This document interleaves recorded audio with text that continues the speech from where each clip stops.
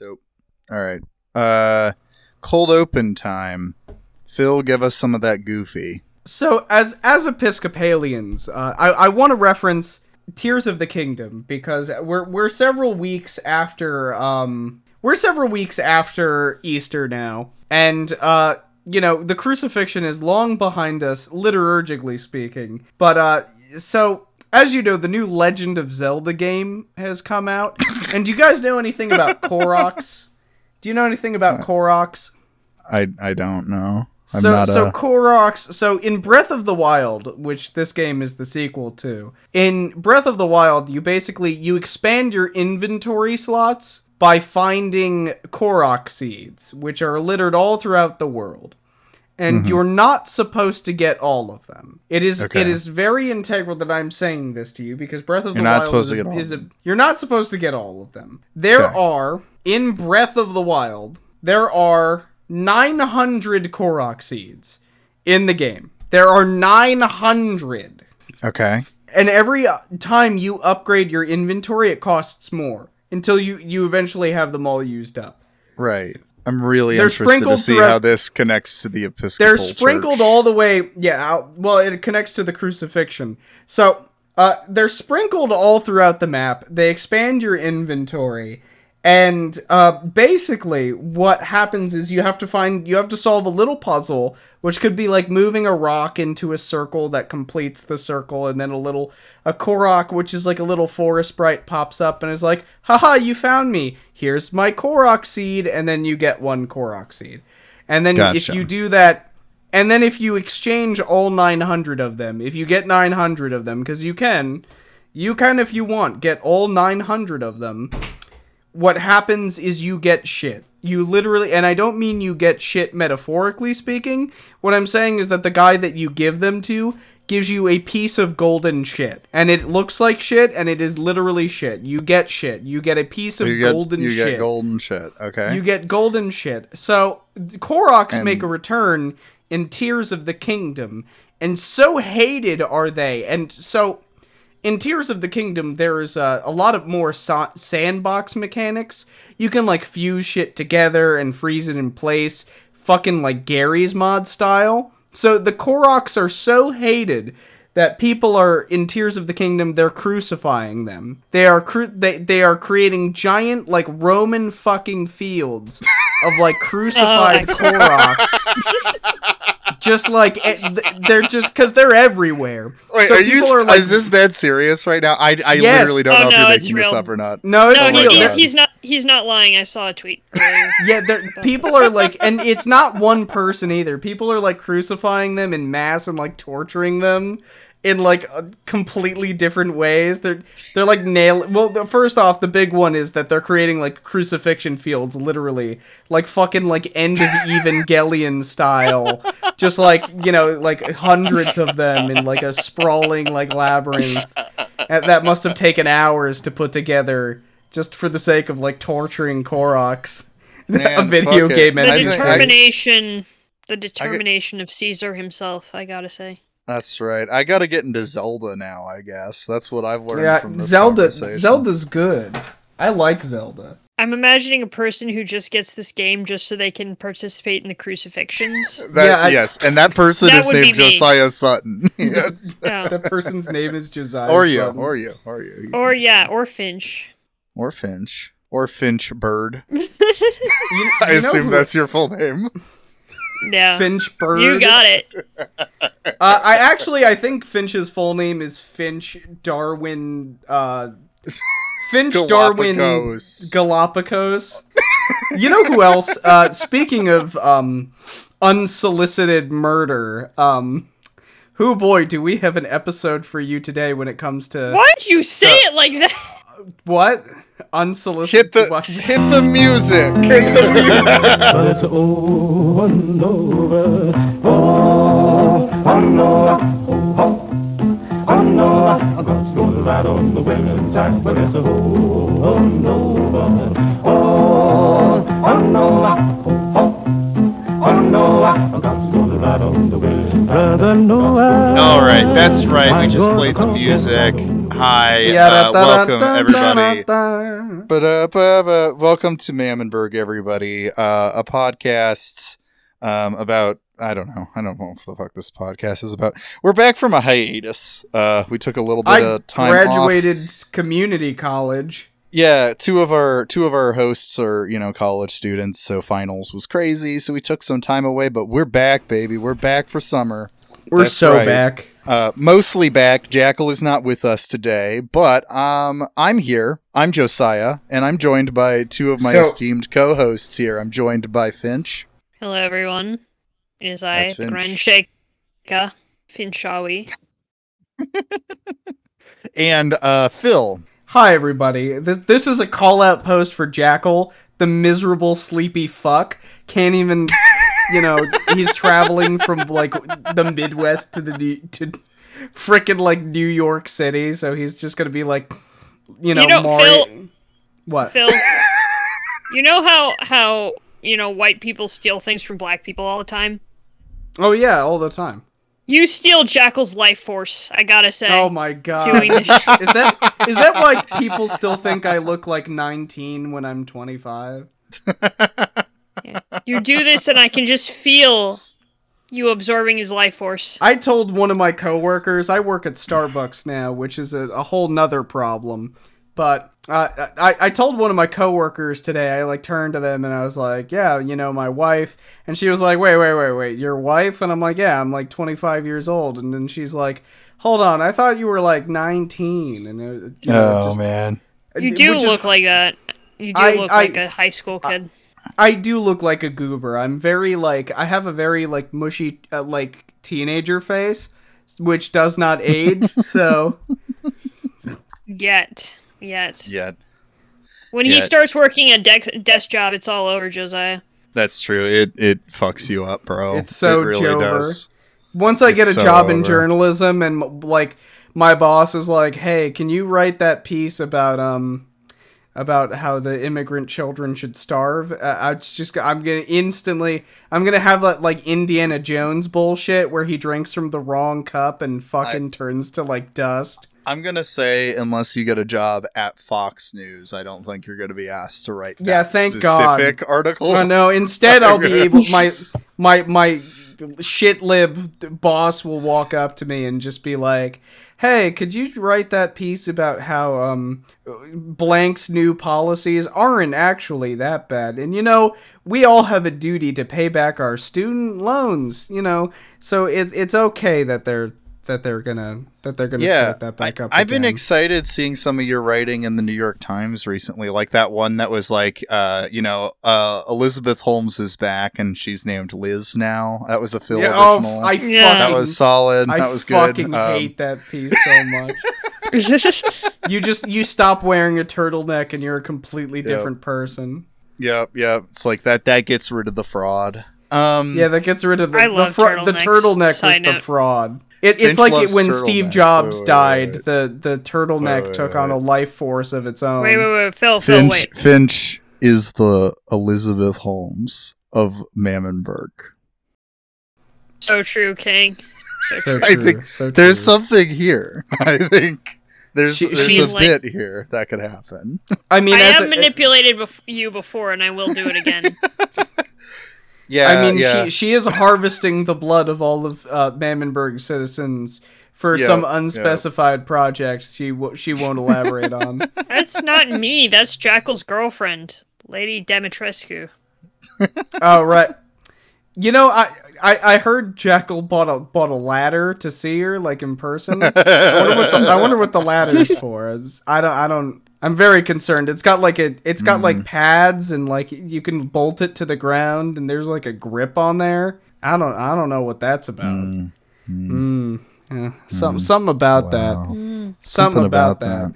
Yeah, what's up with that? We have never let him live that down. We have never let him live that down. I feel so bad. Pulling us in here. So today we're talking, this is a topic after my own heart, since, I want to clarify a topic after your own heart, Amanda. I mean, I hate when people die. It's one of my most definable traits. That is true. That is a consistent Phil is. Yeah, I would say that it makes me sad when innocent people die. Phil does not like it when people die. Do you like it when people die, Josiah? It depends if they deserve it. In this case, he did not deserve it. Though. Let's move on. Phil, what were you saying? So tonight we're starting off with a serious subject, and it's kind of an all-around serious subject with some humorous notes. Because basically we're going to talk about how there have been a lot of cases of kind of like individualized conservative vigilantism. And basically, I mean, we're going to get into this later on in the episode, find specific sources, but anywhere from like, gun ownership, like basically people protecting their personal property. There was that famous case of like that man who like killed a teenager who just came up to his door because I think he was like confused or asked for directions, and then like he didn't kill the teenager. The teenager did survive. Oh, but thank God. He was shot in the face, and he did have to go to the hospital, and it was a very traumatizing experience for him. Right. Wasn't there an equivalent case recently though where someone did die? There was. See that I'm confusing the two. So there was. I believe it was a group that were driving to prom. I think it was like a boyfriend and girlfriend, 2 dates. And I think 2 dates in the back, and they pulled into the wrong driveway, and some guy came out and unprovoked, totally just nothing, and he had his gun and he shot at the car, and the boyfriend was wounded, the girlfriend died. Yeah, so that was the shooting. So that's kind of like the undercurrent of this kind of behavior we're going to be focusing on for the rest of the episode. Yeah. There's plenty of cases of this. And then also it's kind of inseparable from like right-wing politics as a whole, because like, these are usually consistently right-wing ordeals. Like, Kyle Rittenhouse is like the obvious example that pops in my head when we talk about this kind of thing. But then, the more recent story that has been, become kind of a big news story over the last couple weeks, is the one that we missed because it was during our kind of break. And I'm actually kind of glad, though, that we didn't cover it immediately and we got some time to like watch the story unfold more. But it was the murder of Jordan Neely in New York. For those who did miss this story, the fast version of it is on a train in New York. Jordan Neely was a black homeless man who, clearly had some mental illness of some sort, and he was he was yelling on the train, which I feel like if you've ever been in a major city before, you have had a situation like this before, right? Like this is pretty normal. To be around this. And specifically, Jordan Neely was screaming that he was struggling financially with finding food and shelter and all that, and that he didn't even care. He wasn't even afraid to die anymore because of the situation he was in. Which is just like awful given the circumstances of like what would happen seconds later. It is, because what went on was Marine Daniel Penny, supposedly like he claims he was defending people on the on the train, which I am very skeptical of because it doesn't seem like he actually did anything violent. He just yelled, but put Jordan in a headlock and choked him to death for about 15 minutes. While at least one other, maybe more than that, passengers held Jordan Neely down. And they killed him. And that's going to be a big theme of the episode tonight is specifically disproportionate use of force. Where somebody comes up and basically, I'm not going to spoil too much, but basically the conservatives have this drive to use disproportionate levels of force on the poor and the disenfranchised. Or people they deem to be criminals, which usually the two are one and the same for conservatives. So I just kind of want to sprinkle that idea, a little bit on the, Yeah. Well, and before going forward. And I think like what's been depressing and again, kind of why I'm glad we waited on this subject for a few weeks is seeing that the story didn't just go away. It's kind of become a culture war thing, like all these things do, because in a truly just nauseating move. The right-wing press has completely rallied behind this Marine, former Marine, whatever, Daniel Penny, who, murdered a homeless man. And they pretty much just, rallied around him as being a hero, standing up for the people on the train, etc., etc. They are currently raising money for his, his legal fees and stuff, because he's getting charged with manslaughter. And he raised $1.8 million as of last Sunday night for murdering a man on a train. Jesus. Yeah. So cool country we live in.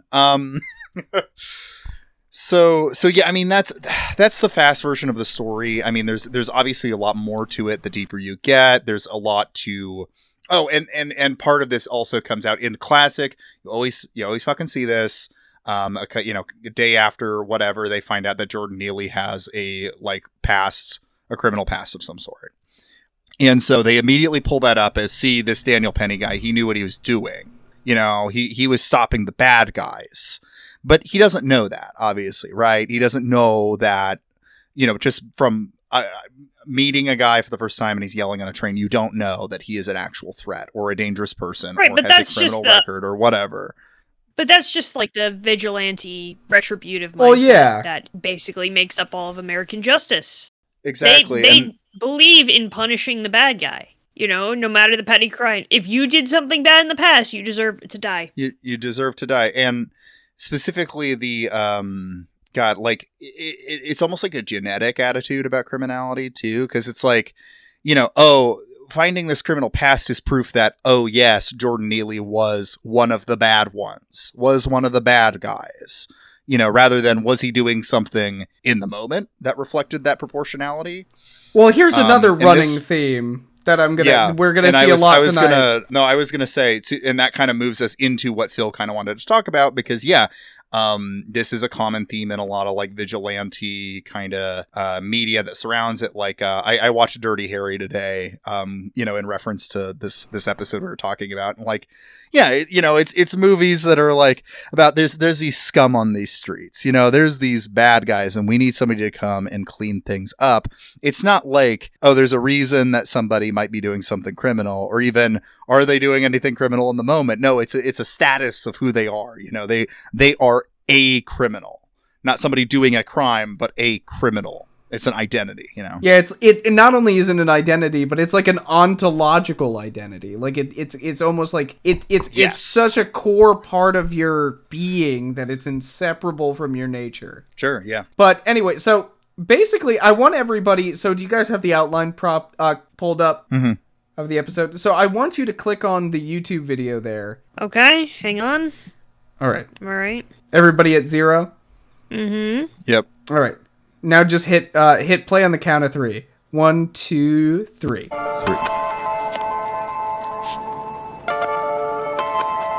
Thanks.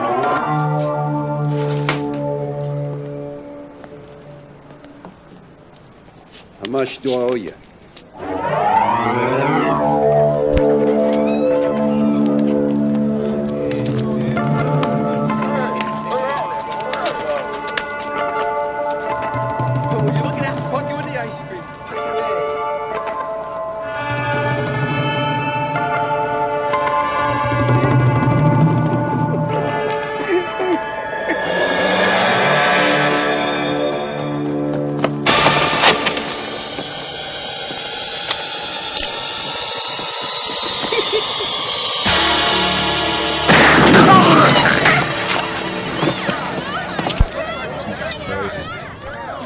Wow, that escalated. Oh my Lord, it's the creep that stole my pocketbook 3 weeks ago. All right.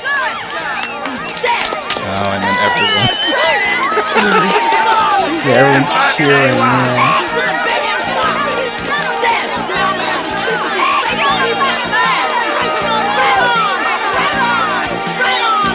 You could basically stop it there. So that's Okay. basically where that clip is. Okay. So could you real quick before you do it, could you explain what just happened in this, because most of that was not going to come through in audio format. So could you say quickly what happened? So basically, when you're watching the clip, so this is a clip from Death Wish 3. So, and if anybody knows the Death Wish wasn't just one movie. It's a franchise, because of course it was. So there are like four or five of these movies. The original Bronson films with actor Charles Bronson, who plays an architect named Paul, and we'll learn more about Paul in a second. But specifically in this clip, he has a Nikon camera on him. So like a running theme of Death Wish 3, and I have to corroborate this real quick, because I think he actually, Death Wish 3, I think is specifically, if I'm not mistaken, where he keeps, don't quote me on this, he keeps expensive objects on him specifically so that it goads out people to kill him. Yeah, he tests the gun. So it says like in the description of what happens that he tests the gun when somebody steals his camera. But it also, you could see that the implication might be, because the camera's never like mentioned before that he is goading out a criminal to steal it for the express purpose of shooting him with a new gun that he just bought. Because that is a wildly hunting pistol, which are extremely high caliber weapons. They're basically magnums, and they have like such high caliber that they, as you can see. Now, obviously, that's a dramatized portrayal. So the Giggler, who is a local thief and perch snatcher, who's wearing like a jean jacket, like stereotypical 1970s criminal clothing. You know, he's wearing like a bandana. He's got face paint on. I don't think you have to go into the play-by-play, Phil. He basically what happens is he steals Bronson's camera, which is like a Nikon camera he has slung over his shoulder. And Bronson whips out this like fucking hunting pistol and just blows a hole in his spine. And this is in Death Wish 3. He just blows a hole in his spine. And instead of like everybody in the crowd who is like gathered around, because of course there's like not only a crowd, but like everybody in the neighborhood, they all celebrate the death of the criminal, the Giggler, who is called that because he giggles as he steals things from people. How menacing. Yeah, so like everybody on the street just like breaks out into applause the instant like this random petty criminal has been blasted in the back of the, you know, like so for very disproportionately for trying to steal a Nikon camera. So like, this is the founding ethos of the Death Wish franchise, which Death Wish is a movie based on basically a crap pulp fiction novel where Paul, he is an architect, mind you. This man begins the series as an architect, and he loses his wife when her and their daughter together are attacked by goons who mug and assault them, which basically, they mug them and then they assault them further when after mugging them, they find out that they only have $7 on them. So that instead of them, like, imagine this is you. Imagine you're trying to, like, get money from people. So when you find out that they have no money, you would probably just disengage or just take the $7 if you're that desperate. But no, they double down and kick the shit out of a mother and daughter who are innocent. And just, you know, the mother dies and the daughter is, like, scarred for life. Sure. And Bronson, who I'm going to call him Bronson because he is less of a character and more of a symbol. Paul is not a character. Paul is just like a vacuous hole where conservative revenge politics go. And he is inseparable from the actor Charles Bronson. So every time I say Bronson, I mean the two interchangeably. He basically gets his revenge in the first movie. The first movie ends his revenge. Like, he gets revenge on the people who beat up his wife. But he eventually turns into a no-tolerance policy vigilante who just blows holes in people who are, like, mildly perturbing to him. Like, if you commit, like, any petty crime in his vicinity, he will execute you. He will just like whip out his completely comically oversized gun and just fuck you up for no reason. And this like, I have to explain why this is so poor, because this movie is like formative for many conservatives' like view of the world. Like, this is a conservative myth. This is their, like, founding mythology if you're a pseudo-fascist authoritarian. This is your, like, nightmare, but also your dream society, where somebody, yes, crime is, like, ubiquitous and horrible, and bad shit's happening all the time, which it has no source. However, you can just whip out your massive Glock and blow, like, 19 holes in the guy who, like, assaults your wife. That is the ultimate, like, underlying reality. And I want us all to consider why this is important in light of the Neely case. And I think I kind of want to transition to an open discussion about that with you all. Yeah. No, I think you're right. Cause, I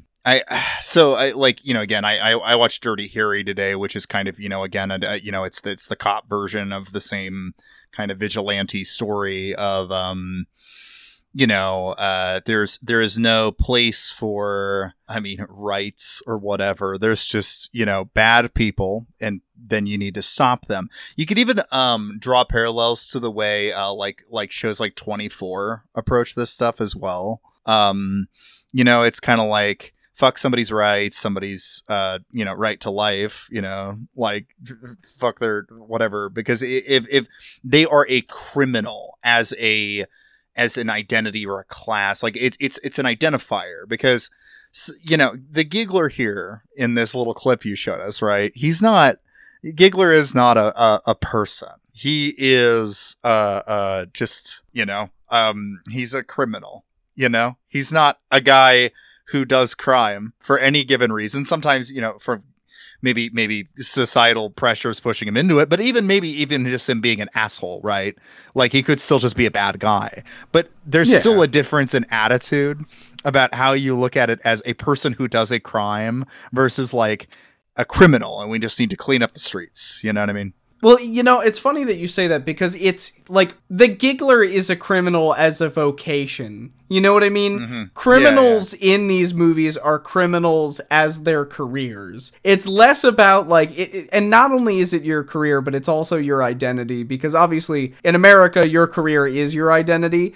But basically, these movies imagine criminality as not only a vocation, but as like a personal orientation. That you are a criminal, and you know that you're a criminal. That you are consciously and effacingly a criminal, and you would identify as a criminal, because like these are unapologetically criminal people. Basically, they're wearing like jean jackets and vests, and they're going around with like, they got like patches that say like I'm gonna fuck rich people up and like eat their organs and rape their children. Right. Like, they're just like wearing shirts that are like, eat piss on people. I kill babies for fun.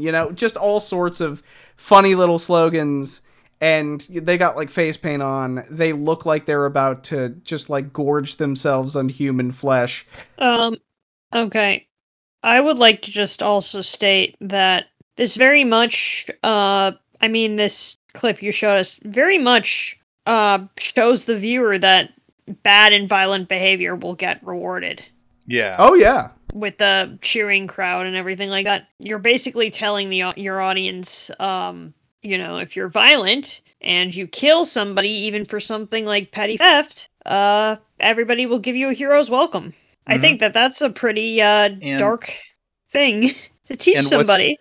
And what's really depressing is that when it comes to the conservative media complex that spits out these vigilante stories, it's kind of true. Yes, I agree. Well, it's funny you say that, because like, look at this, remember the scene, like visualize it in your head. The camera is almost like superfluous. The camera like stops existing halfway through the shot, because the giggler is so far away, you can't really like see it. And obviously Bronson doesn't really care about it, because he doesn't shoot the giggler in such a way where the giggler will like drop it or like hold on to it as he falls. No, like he kills him in such a way where it's gonna go flying out of his hands when he hits the ground, and it will break. Like the object that is being stolen is less important than the valor that Bronson receives for shooting a man in cold blood. The point of the scene is not even, to be honest, the object of the crime, but that the crime itself is an object. Yeah, exactly. Yeah, absolutely. Yeah, because it's just more like you engaged in criminality.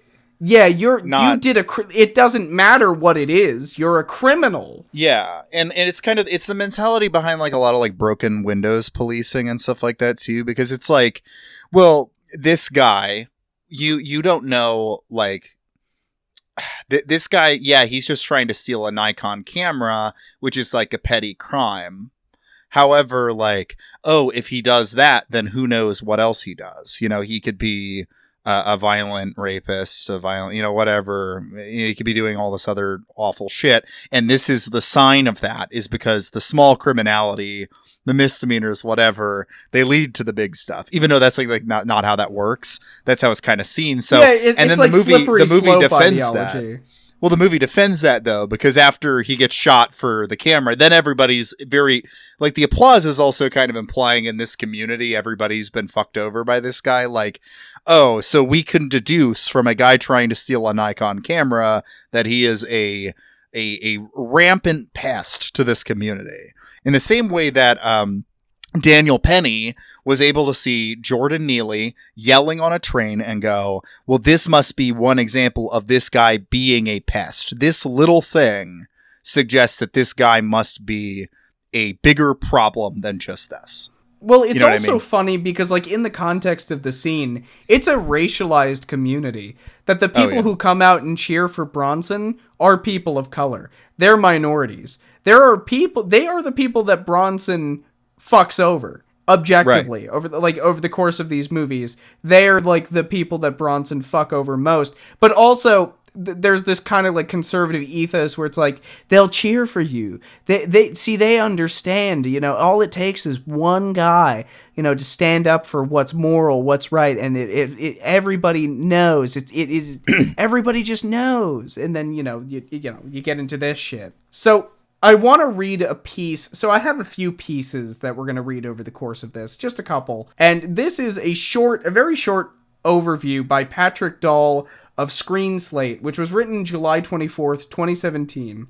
And he writes this. He says, "You know what they say, a liberal is a conservative who hasn't been mugged yet. By they, I mostly mean movies like Death Wish, 1974. Hobbesian revenge fantasies offering guilt-free bloodletting. In a sense, though, they're right. After a humiliating electoral defeat last November, post-Kennedy liberalism was denuded of its righteous pretensions and revealed for the farce that it is, a brand of market-obsessed pity-mongers for whom social justice is an economic transaction and something worth politely discussing but not fighting for. Death Wish is the caricature the ideology deserves in its twilight years. It's the room for the Sanders set. Unknowingly, Michael Winner's Death Wish gets the contemporary liberal moral calculus correct in spirit, hyperbolic in practice. Charles Bronson stars as a prosperous Manhattan architect and pacifist. In the movies, it's revealed that his character was a conscientious objector during the war, which is important and comes up later. Whose wife is murdered and daughter violated during a home invasion by Jeff Goldblum. It's also very funny to imagine Jeff Goldblum doing anything like evil. That's a weird casting choice. And a team of lackeys. After witnessing a live reenactment of a Wild West shootout during a trip to Arizona, he commits to bringing frontier justice down upon the petty thieves of New York. And it's very important that this specifically happens in New York. Mm-hmm. Bronson's vengeance cleanses him of centrist illusions as he is reborn. No longer pitying the poor, he sets about sacrificing them in order to quench his rage and restore the city to its upstanding citizens. The poor are entitled to sympathy only so long as they tuck themselves out of sight. The film's central idea is this. Haven't all of us respectables folks nourished the desire to take to the subway with an antique revolver and shoot to death anyone who frightens us? No. Well, the film is hilariously repugnant, with shocks of bright candy red blood and nuggets like, I kill rich cunts. Bronson's awkward performance details something close to real anguish as he cries on his knees or twirls a sock full of quarters around his apartment. But Winner isn't curious about the character. Instead, he lets the film's premise do the talking. We are to identify with Bronson's mass murder spree, not examine his moral architecture. His first point of view is right out of a first-person shooter, while he takes a gun in his hand for the first time in decades. Turns out his aim is perfect. He's meant to be our man. Well, I think it's also like relevant to add kind of some historical context to this film as well, because this came out in the 70s, right? Yeah. Am I making that up? Yes. Okay. 1974. 70s. Yeah, because I know that's also when Dirty Harry came out, and like, them being placed in New York, that's really important because that was a period of time where the crime rate was really high in New York, and there was this general sense of like, I don't know, this attitude. Go ahead. Wasn't that decade in New? Isn't that when the Son of Sam was running around? I think that might be correct. And he was shooting people. Oh yeah, I think you're right. I think you're right, Finch. Yeah, and so obviously, the Son of Sam, crime would go on to like hit like its highs in like the 80s and 90s, and then kind of start dropping from there. But like what that this time there was this fear of this like criminality, and like we need a strong man to come in and clean up the streets. This is Taxi Driver is a movie that comes out at this time. Now Taxi Driver is critical of that mentality. But it's the same thing. This is floating in the air at this time. The kind of vigilante thing that Phil's talking about here, it really is kind of a product of like the 70s panic around post-civil rights. This kind of like reaction to the 60s radical movement. Yeah. I know what you're thinking. Did he fire 6 shots or only 5? Well, to tell you the truth, in all this excitement, I've kind of lost track myself. But Ian, this is a 44 Magnum, the most powerful handgun in the world, and would blow your head clean off. You've got to ask yourself one question. Do I feel lucky? Well, do you, punk?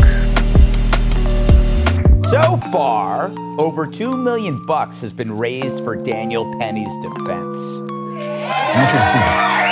I want you to look at that. Millions to save a penny. Sounds like a typical Democrat social program. A couple of things I want you to remember. But it is good news. Multiple witnesses have come forward and said Mr. Neely was not threatening nor putting anyone in danger. As a matter of fact, it was the killer who was agitated and became the aggressor.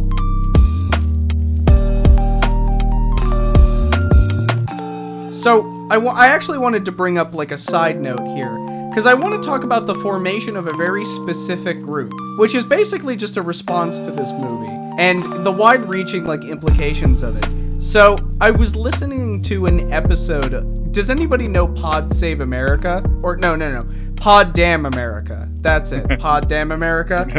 The opposite of Pod Save America. Yeah. The Jake Flores. Yeah, I used to listen to that back in the day. So I kind of just turned on an episode of it, and they were talking about the Guardian Angels.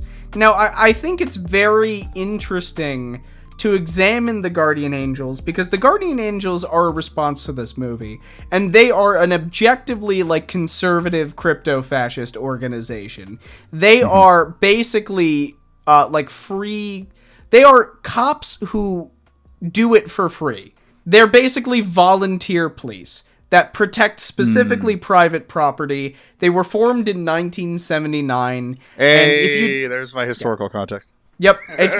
They basically are formed 5 years after this movie comes out, and specifically in response to New York City crime rates. And if you know anything about the head of the Guardian Angels, I wish Jackal was here, but he's basically a meme, because every fucking election in New York City, he runs on the conservative ticket. He just lost again. But he runs on the conservative ticket, and he's like, I'm going to be tough on crime, and we're finally going to whip this city. We're going to get it out of its hole, even though the crime rate in like New York City has kept going down for years. But regardless, he always keeps playing that shtick because it's the only thing he's got. And the Guardian Angels are, at the end of the day, all like Bronsons that don't use guns. They are all this guy. every single one of them is Charles fucking Bronson, who, instead of, like, an oversized magnum, wants to take their, like, 2 fists and just, like, go out into the streets and punch people. Wait, so they're not armed? They don't carry. No, they don't carry weapons. The Guardians Angels have never carried weapons. It's the scene that we just watched, but they like run up and scream "Citizens arrest" at him. Yes, basically. But I mean, in a way, that's scarier, right? Because if they have clubs or something. Okay, yeah. If they have their hands, I just tried to call them nerds. That's all I'm. They I'm are just wanting to nerds. call them nerds. I'm sorry. I'm just trying to make a jab. But scary, dude. Yeah, Elliot Rodger was a nerd, and he killed like 8 people. Yeah, the Guardian Angels are pretty dangerous, and they also get themselves into dangerous situations a lot because they have like fucking like Batman logic, you know, where if you like roam the streets, you know, just trying to punch people out, like, you know, the criminals that get too rowdy, you just like put up your dukes. You're gonna get your shit kicked in, obviously. Like, I'm sorry. You know, nobody goes to a street fight without a weapon of some kind, whether it be intentionally or, like, improvised. So, like, the Guardian Angels are kind of known for losing, and losing a lot. Like, they mostly lose most fights they're in, because of course they do. They are basically a gang. The Guardian Angels are a gang. They're just, like, the only gang that the NYPD was like, yeah, these guys are doing great work. Mm-hmm.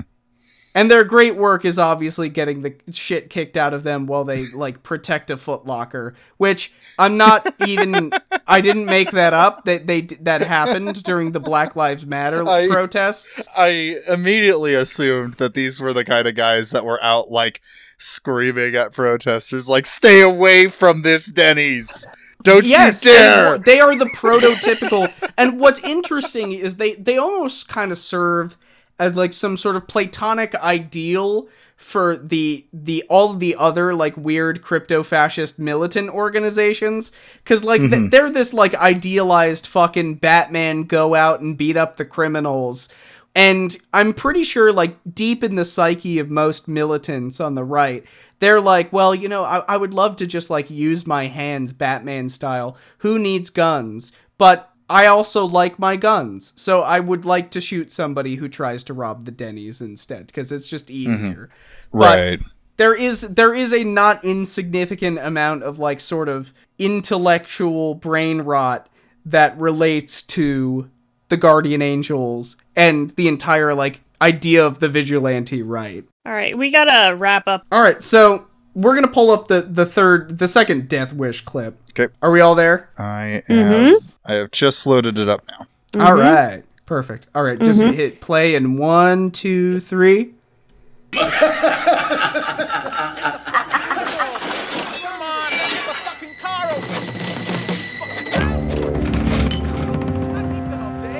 Excuse me, please.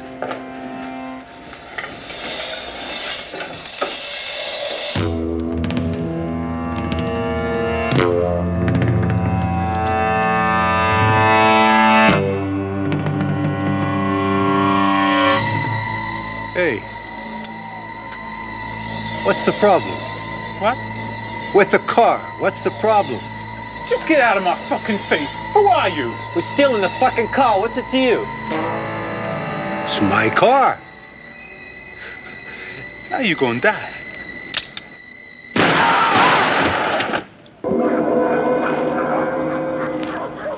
Jesus. So I included that one for a very specific reason, because I feel like that one's worse than the first one. Real quick. So the fast version of the clip was that, Bronson's character walks out and sees 2 guys like ripping apart his car, trying to steal his car. And he says some badass shit and shoots them in typical Death Wish 3 fashion. Yeah. Go ahead. And what's important about this clip is, like I said, the car is like superfluous. Like the car, basically Bronson doesn't care about the fucking car, because like they rip out his radio, they're messing with the engine, they're about to they are going to destroy it, and they probably have done significant damage to it, but he shoots them and just leaves for the house. He doesn't try to fix the car, because the car is inconsequential.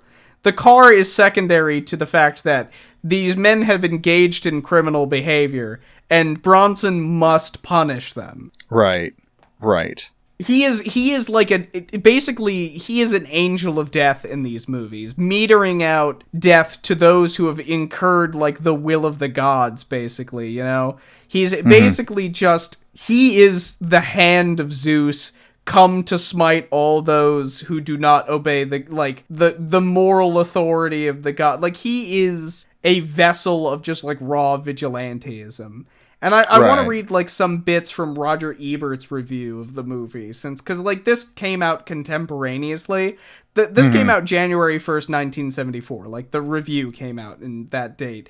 Death Wish is a quasi-fascist advertisement for urban vigilantes, done up in a slick and exciting action movie. We like it even while we're turned off by the message. It gives us Charles Bronson in a role that starts out by being somewhat out of character. He plays a liberal, an architect, a former conscientious objector, but he turns into the familiar Bronson man of action after his wife is murdered and his daughter reduced to catatonia by muggers.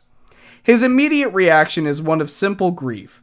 Then something happens which suggests a different kind of response. His office sends him to Arizona on a job, and he meets a land developer who's a gun nut. The man takes Bronson to his gun club, watches him squeeze off a few perfect practice rounds, and slips a present into his suitcase when he heads back to New York. It's a .32 caliber revolver. Alone in his apartment, Bronson examines snapshots from his recent Hawaiian vacation with his wife. Then he examines the gun. He goes out into the night, is attacked by a mugger, and shoots him dead. Then he goes home and throws up. Okay, but like this is this kind of also, man, this is toxic masculinity, the movie, because this shows like the most destructive way to deal with grief. Like, right? Like in Christianity, like, Paul writes, no, mourn, right? This is like shoot those, or shoot those who make you mourn. You know what I mean? Yeah. I mean, like, this is translating your grief into violence and idolizing that violence. Yeah. Well, and it's also a narrative of like liberals, liberal gone conservative, like the line from the Screen Slate article Phil read earlier of like the classic, like, oh, a liberal is a conservative who hasn't been mugged yet or whatever, right? There's this kind of like notion that it's this permissive, weak liberal society that has created this situation. And so, like, in some sense, like, Death Wish is about, because he's a liberal, because he's a former conscientious objector, et cetera, right? He's like kind of playing penance for creating this permissive society that allows criminality. Absolutely. That's kind of what the movie's about in a way, right? Absolutely. Oh yeah, he is the hero created by his own sort of failures, He is the hero born out of weakness, a phoenix reborn to avenge all of the innocent blood spilt on the streets of New York City. Right. But it's kind of a weird narrative, right? Because like the guy who, cause fucking, Daniel Penny, he's an ex-Marine. He never was this like liberal wuss guy gone hard, like that's not what happens. It's having their cake and eating it too, right? Exactly. Because, like, oh, we don't want this badass dude who's our self-insert to be too liberal and too soft. Mm-hmm. Right. Well, I'm not gonna tell you the rest of this review, but I do want to point out one thing about the movie. So the result is that Bronson becomes a folk hero as the New York vigilante, and the mugging rate drops 50%. That is the ultimate outcome of this movie. A single guy. Yes, literally. Literally, a single guy drops the mugging rate. Okay, but they understand that that's like... No, obviously, it's... I'm like, well, that just shows the uselessness of the NYPD. Inadvertently. Well, no, actually, point. So the movie ends with the NYPD, like, sanctioning him. They basically tell him, as long as you get out of town, as long as you, like, leave New York for some unspecified period of time leading to Death Wish 2, we'll just let you get off with all the murder. Oh, Right. cool, like they do now in real life. Like they do now in real life. So that's what so if you've been on the Mammonburg Discord recently, I've started using the term Bronson Syndrome. Right. To kind of describe this. Yeah. Yeah, to describe this, because this is what it is. The archetype has existed. Like, my short working definition of Bronson Syndrome is that Bronson Syndrome is the violent rhetoric and attitudes, specifically disproportionate in nature, that American conservatives hold for criminals, typically petty criminals or ones who infringe on personal property rights, and how they perform these attitudes with associated symbols, which are like guns, media, etc. Mm-hmm. And one other thing is, Finch, you made that comment where you were like, that this is a failure of the NYPD. I think how it makes sense in the conservative imagination actually comes out in Dirty Harry. Because what happens in Dirty Harry is like, cause Clint Eastwood's character is a cop in it, and it's the San Francisco police, but it's, same deal, right? Where, he's rogue cop. He's doing all the stuff you're not supposed to do as a cop because he takes this shit seriously and he wants to save people and whatever. But then he ends up like in a situation where he can't, like, some evidence that he's received won't be admissible in court because he violated somebody's rights. And the movie kind of plays it as like, look at this weak legal system, because Clint Eastwood's character gets his badass line of like, I don't care about this, scumbag's rights. Right. But like you should. Right. That's the whole thing. So the thing is, like, I think says, as Jesus, right.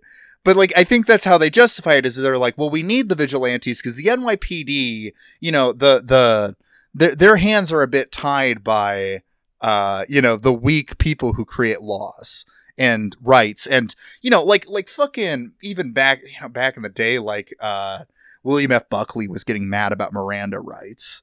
That was like a real common thing. Conservatives hated the Miranda decision.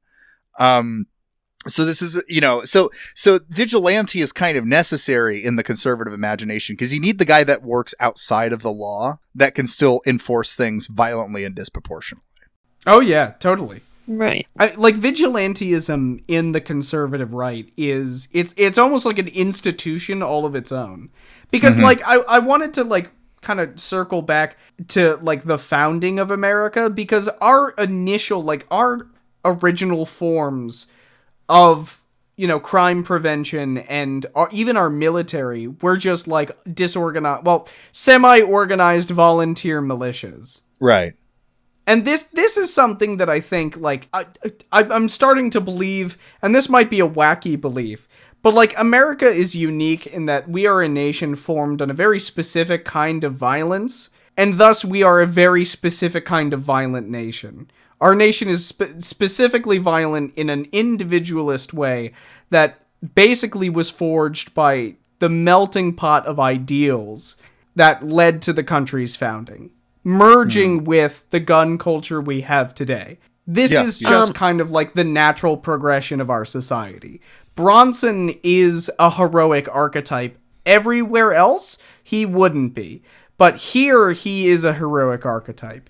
He is our Avenger. Like, Charles Bronson is New York's avenging angel of death. And that's something we as a society kind of have to, like, fucking own up to, because we have like 1 million Bronsons every fucking year. Yeah.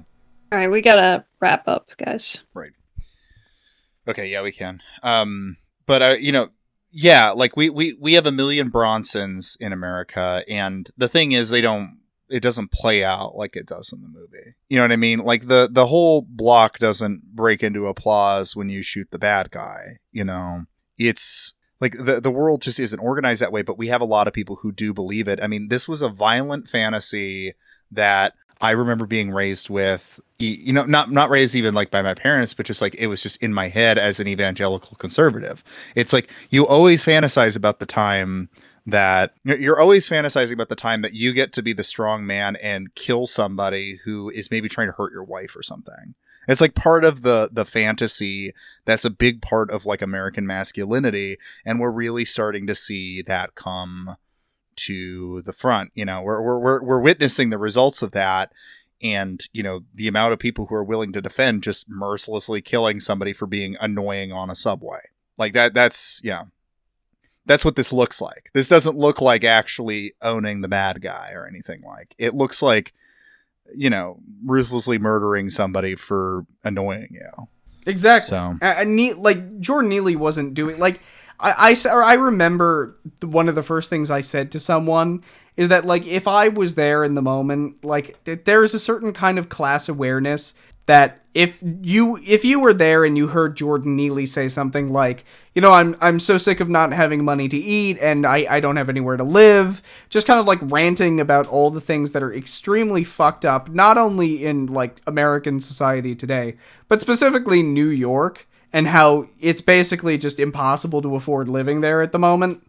It's relatable. It doesn't spark me as the ravings of a madman. It sparks me as the, like, ravings of somebody who is tired. Really, really abjectly tired. Yeah. Okay, guys. So in general, I think I like the addition of Bronson Syndrome into the lexicon of Bammenberg here. I think this is a good recurring trend because, unfortunately, vigilantism is not gonna go away, and I don't think this is the last time we're gonna see stories like this. So thank you for bringing that to us, Phil, and I think we got to wrap up here because we recorded a little later in the evening than we were planning on, or we usually do, so we're all a little tired, so a little short episode, but we're back, guys, we're back. Do you want to sign out? Oh, we are so back. Okay. So I'm Josiah. You can follow me at Josiah W. Sutton on Twitter.com. And I was joined by my two esteemed co-hosts. I was joined by Finch. Yes, here I am. I am Finch. You can follow me on Twitter at FinchAwar. All right. And Phil. And you can shoot me with an overly comically sized Magnum revolver at Cryptid Director on Twitter.com and just completely blow my back out, but not in a sexual way. Why do you say these things? Okay. Thank you, Phil. Have a good night, everybody. See you around.